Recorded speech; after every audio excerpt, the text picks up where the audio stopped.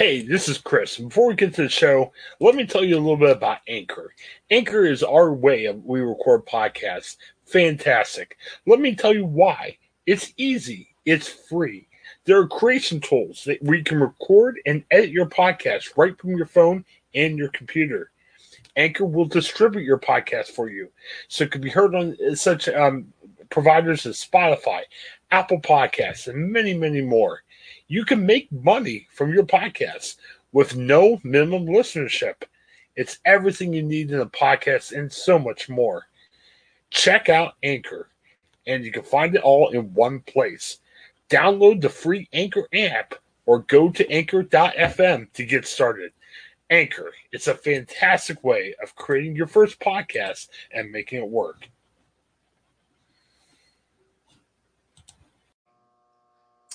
Hi, everybody. Welcome to our midweek devotion. So glad you've taken the time to join us. And today we are going to be in Ephesians chapter 2, verses 1 through 10. And there is a lot of very powerful information discussed in this passage. So we're only going to be able to skim over some of it, but really encourage you. Spend some time in Ephesians chapter 2, the entire book of Ephesians for that matter, for there's so much for us to take away. But let us begin with prayer. Lord, thank you for this day. Thank you for your word. And we thank you for your Holy Spirit. Would you speak to our hearts and transform us through this into the likeness of Jesus? For it's in his name that we pray. Amen. All right, Ephesians chapter 2, starting at verse 1, where it says, "And you were dead in the trespasses and sins in which you once walked, following the course of this world, following the prince of the power of the air, the spirit that is now at work in the sons of disobedience, among whom we all once lived in the passions of our flesh, carrying out the desires of the body and the mind, and were by nature children of wrath, like the rest of mankind. But God," love that phrase, "but God, being rich in mercy, because of the great love with which he loved us, even when we were dead in our trespasses, made us alive together with Christ. By grace you have been saved, and raised us up with him, and seated us with him in the heavenly places in Christ Jesus, so that in the coming ages he might show the immeasurable riches of his grace in kindness toward us in Christ Jesus. For by grace you have been saved through faith, and this is not of your own doing. It is the gift of God, not a result of works, so that no one may boast. For we are his workmanship, created in Christ Jesus for good works, which God prepared beforehand that we should walk in them." Whew, lots of stuff going on there.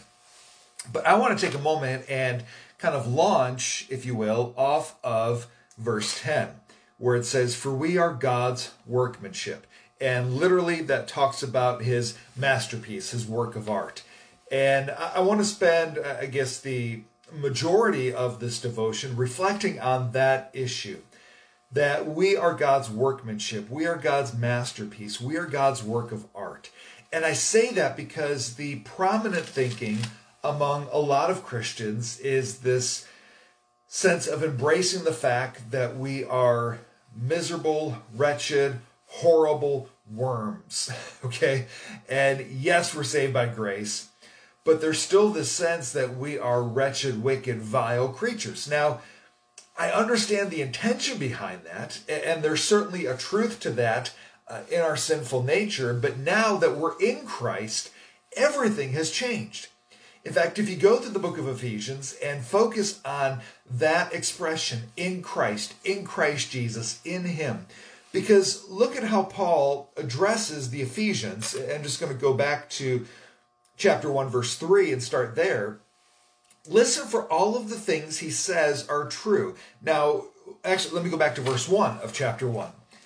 "Paul, an apostle of Christ Jesus, by the will of God, to the saints," literally to the holy ones who are in Ephesus and are faithful in Christ Jesus, "grace to you and peace from God our Father and the Lord Jesus Christ. Blessed be the God and Father of our Lord Jesus Christ, who has blessed us in Christ Jesus with every spiritual blessing in the heavenly places, even as he chose us in him before the foundation of the world, that we should be holy and blameless before him. In love he predestined us for adoption as sons through Jesus Christ, according to the purpose of his will, to the praise of his glorious grace, with which he has blessed us in the beloved.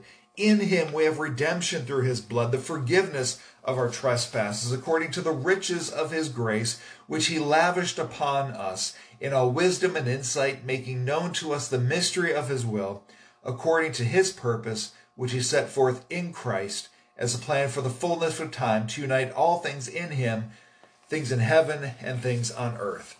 Now, even there's so much to be said in there, but does that sound like Paul saying, hey, you filthy, wretched worms, I've got some things to say for you? He immediately, out of the gates, talks to them and refers to them as saints, as holy ones, as faithful in Christ Jesus, as ones who are recipients of his love, redeemed through Jesus Christ. It's a very different picture than him saying, you guys are just miserable excuses for human beings. And so I think there's a distinction to be made. Now, I also want to take a moment in 1 Corinthians chapter 1. And I choose this because 1 Corinthians is written to the Corinthian church that had all kinds of problems. And this is why Paul writes 1 Corinthians. The Corinthian church was pretty messed up.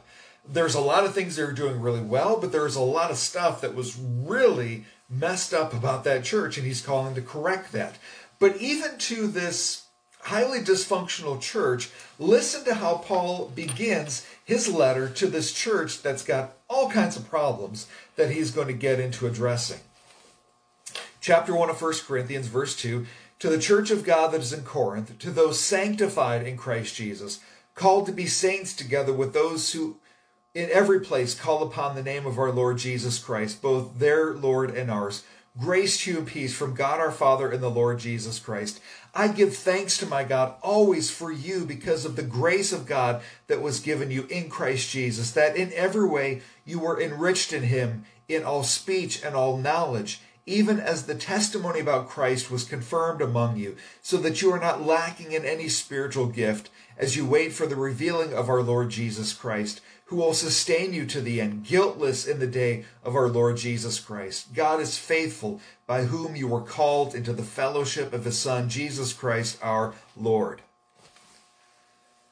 I mean, yes, now he's going to go on to say, because that is true, let this be reflective in your behavior, in your speech, in your conduct among one another. Just like in Ephesians, if you look at the book of Ephesians, chapters 1 through 3 talk about who we are in Christ, what is relationally true, positionally true of us in Christ. And then chapters 4, 5, and 6 talk about what then should be true in how we live out of that position in Christ.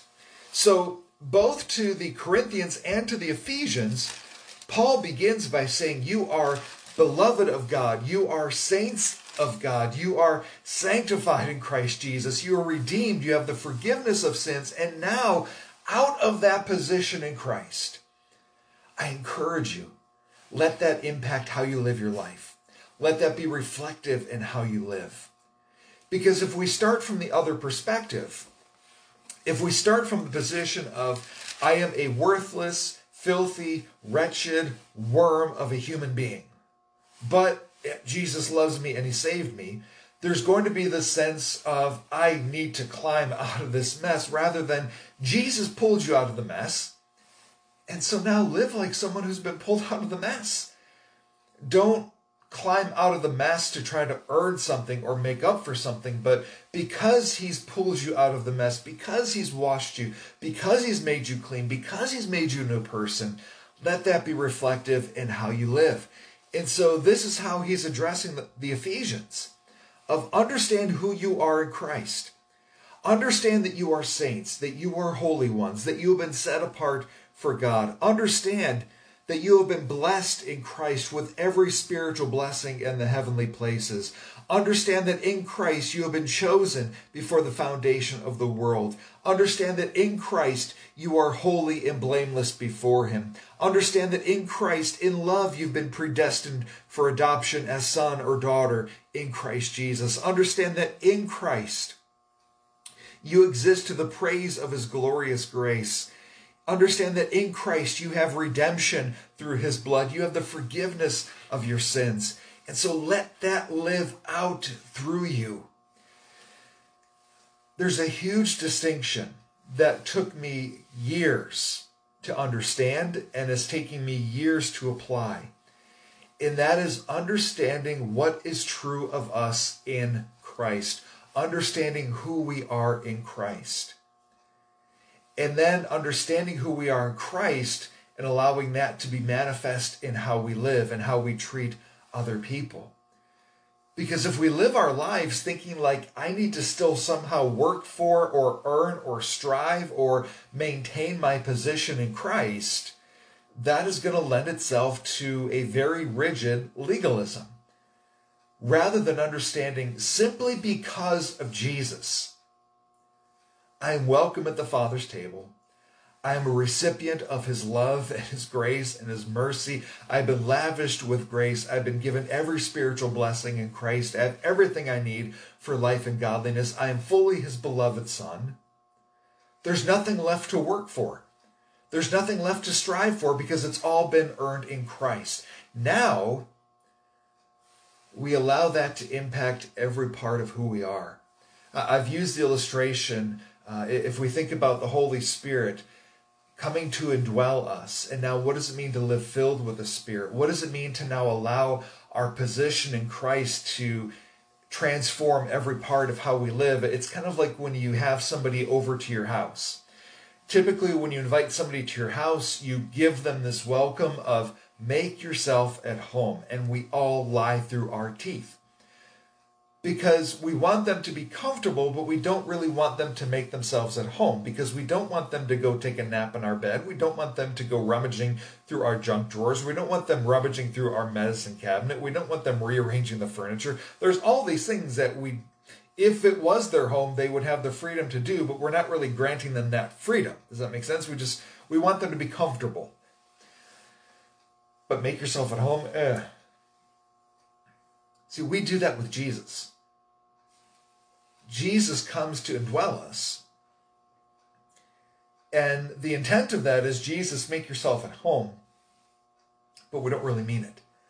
We say, Jesus, I give you access to this part of the house and this part of the house. But here's some spots that are off limits. And I think a lot of that flows out of not understanding who we are in Christ. There's parts of us we're afraid to let go of. There's parts of us that we're afraid of Jesus seeing, even though he sees it all anyway.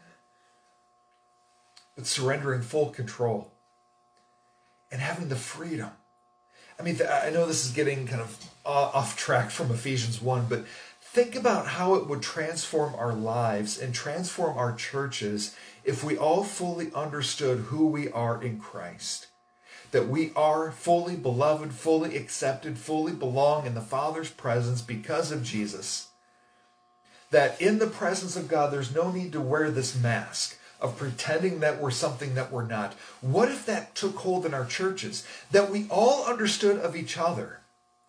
That in ourselves, in our old nature, yeah, we've all got skeletons in the closet, but in Christ, that's all been cleaned out. That's all been done away with. We now all have been adopted as children of God. What if we actually operated out of that understanding? What if we operated out of this freedom that we don't need to hide things from each other?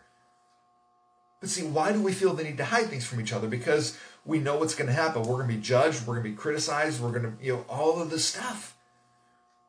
Because none of us fully understand who we are in Christ.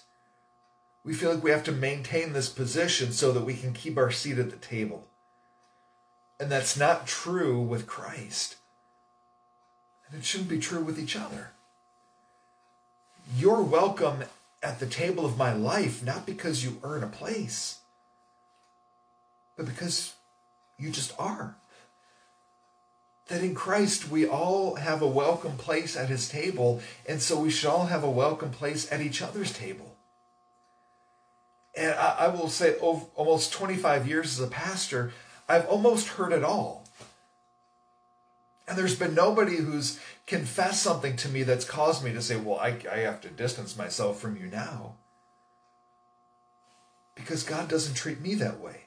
It's not because I'm a pastor that because I understand that God doesn't treat me that way. So I have no place to treat others that way. And there's still a lot of ways that I need to grow. Man, I would love to see our churches become safe places where you can just be honestly who you are, with all of the hurts and the hang-ups and the addictions and the problems, because we've all got them to varying degrees.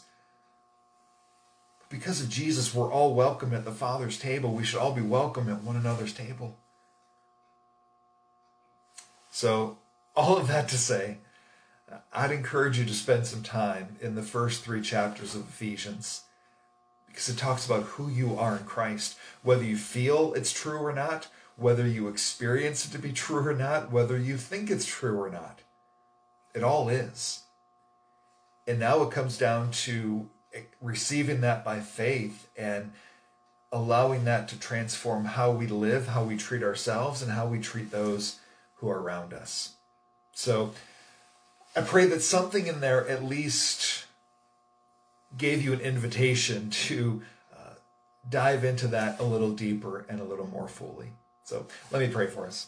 Lord, thank you for who we are in Christ, that we have redemption through your blood, that we are saints of God through Christ Jesus, that in you we have every spiritual blessing in Christ, that in you we are adopted as sons and daughters, that in you we have redemption, in you we have forgiveness of our sins, in you we have a welcome place at your table. And I pray that as your followers, we can live from that place. Live from that space of acceptance with you and extend that same grace to those who are around us. Lord, may we live for your glory and live in and from a place of your lavish grace. I pray in Jesus' name, amen. Well, thank you once again for watching either live later or either listening by podcast. Anyway, you accessed it. Thank you so much. Greatly appreciate it. Lord willing, we'll see you back here next time for our next devotion. Until then, God bless you.